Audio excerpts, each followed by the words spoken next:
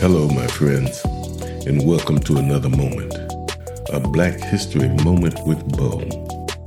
Well, it's almost about that time, Black History Month. So prepare yourself for being bombarded with stories and TV specials talking about us like we're only worth listening to in the month of February. I'm just letting you newcomers know that Black History Moments with Bo is about the truth, and we are here every day, every month with truth and facts. And we may be a lot of things, but we are not fake. And some of the things that we tell you and the stories we bring to you may seem unreal, but they're real. I told you from the beginning, we might tell you some things that'll make you mad. And then again, we might tell you some things that'll make you downright just sad. But above all else, we're gonna tell you the truth. You see, because the truth is still the truth, even if no one believes it. And a lie is still a lie, even if everyone believes it. And I have come to the conclusion that our world suffers a lot, not because of the violence of bad people, but because of the silence of good people. So let's slip into darkness, and I'm going to tell you about one of those good people.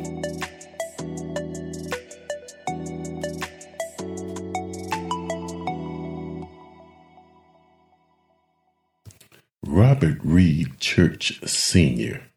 was a millionaire business leader and philanthropist in Memphis, Tennessee.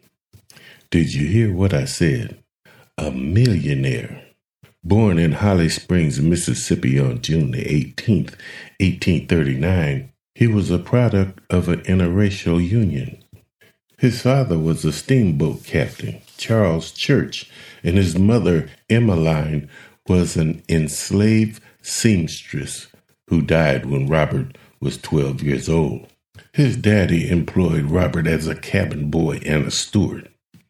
And after damn near dying in a steamboat sinking in 1855, Robert in 1862 was forced to be a cabin steward on a Union steamer during the Civil War.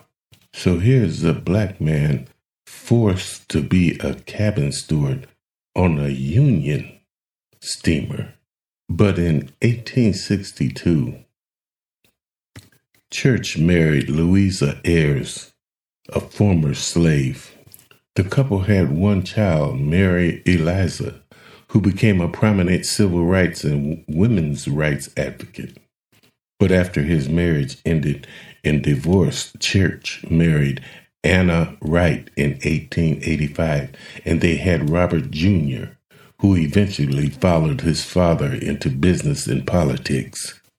Then in 1865, Robert and Louisa Church settled in Memphis, where they both became entrepreneurs.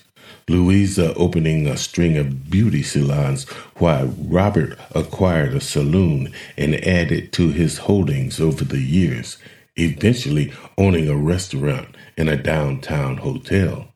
During the Memphis race riot of 1866, a white mob attacked Church's salon, shot him, and left him for dead. We all know that whiteness did not want to see no black man owning a hotel in Memphis in 1866. But Church recovered and vowed to remain in Memphis despite the anti-black violence. He hung out during the yellow fever epidemic of 1878 and afterwards bought considerable real estate when property values were depressed. Church ran for office only one time in his career, and that was when he campaigned unsuccessfully for a position on the Memphis Board of Public Works to press for more recreational facilities for local blacks. And he failed, but he never gave up that effort, and in 1899 used his own money to purchase a tract of land on Beale Street, where he built an auditorium, landscaped the surrounding grounds, and called the venture Church's Park and Auditorium, the first major urban recreational center in the nation owned by an African American. They put the value of the church at $100,000. When built, the auditorium seated more than 2,000 people and became a renowned cultural, recreational, and civic center for Black Memphians. Another famous Memphis citizen, W.C. Handy, got the job as orchestra leader at the Park and Auditorium. And speakers and performers at Church's Auditorium included Booker T. Washington, James Weldon Johnson, and the Fifth Jubilee Singers. President Theodore Roosevelt spoke to 10,000 people gathered at the auditorium and on the surrounding grounds in 1902. And the president's presence and speech acknowledged Church's political prominence in Republican Party circles. You see, 2 years earlier, in 1900, Church had been a Memphis delegate to the Republican National Convention, which had nominated William McKinley for president and Roosevelt for vice president.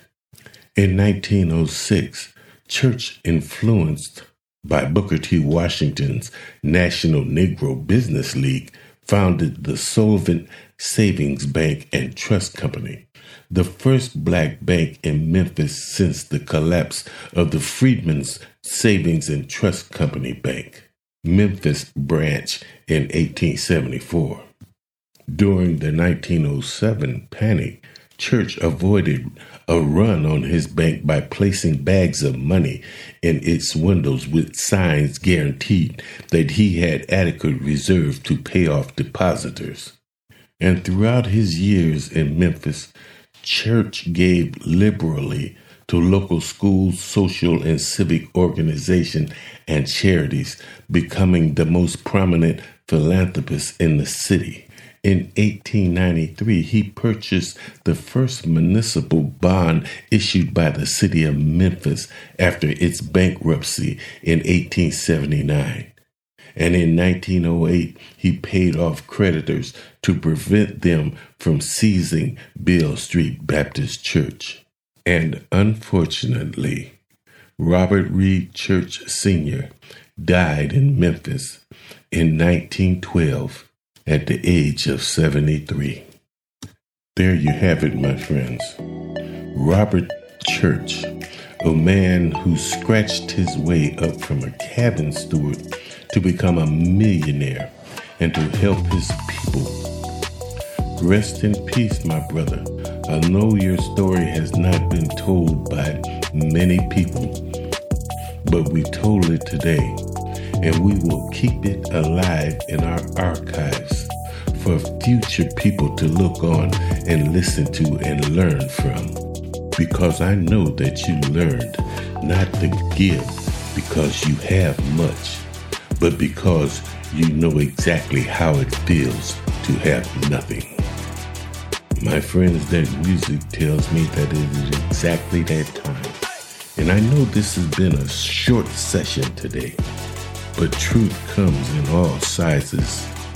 And whether it takes 2 days or 2 minutes, we're going to bring it to you every chance we get.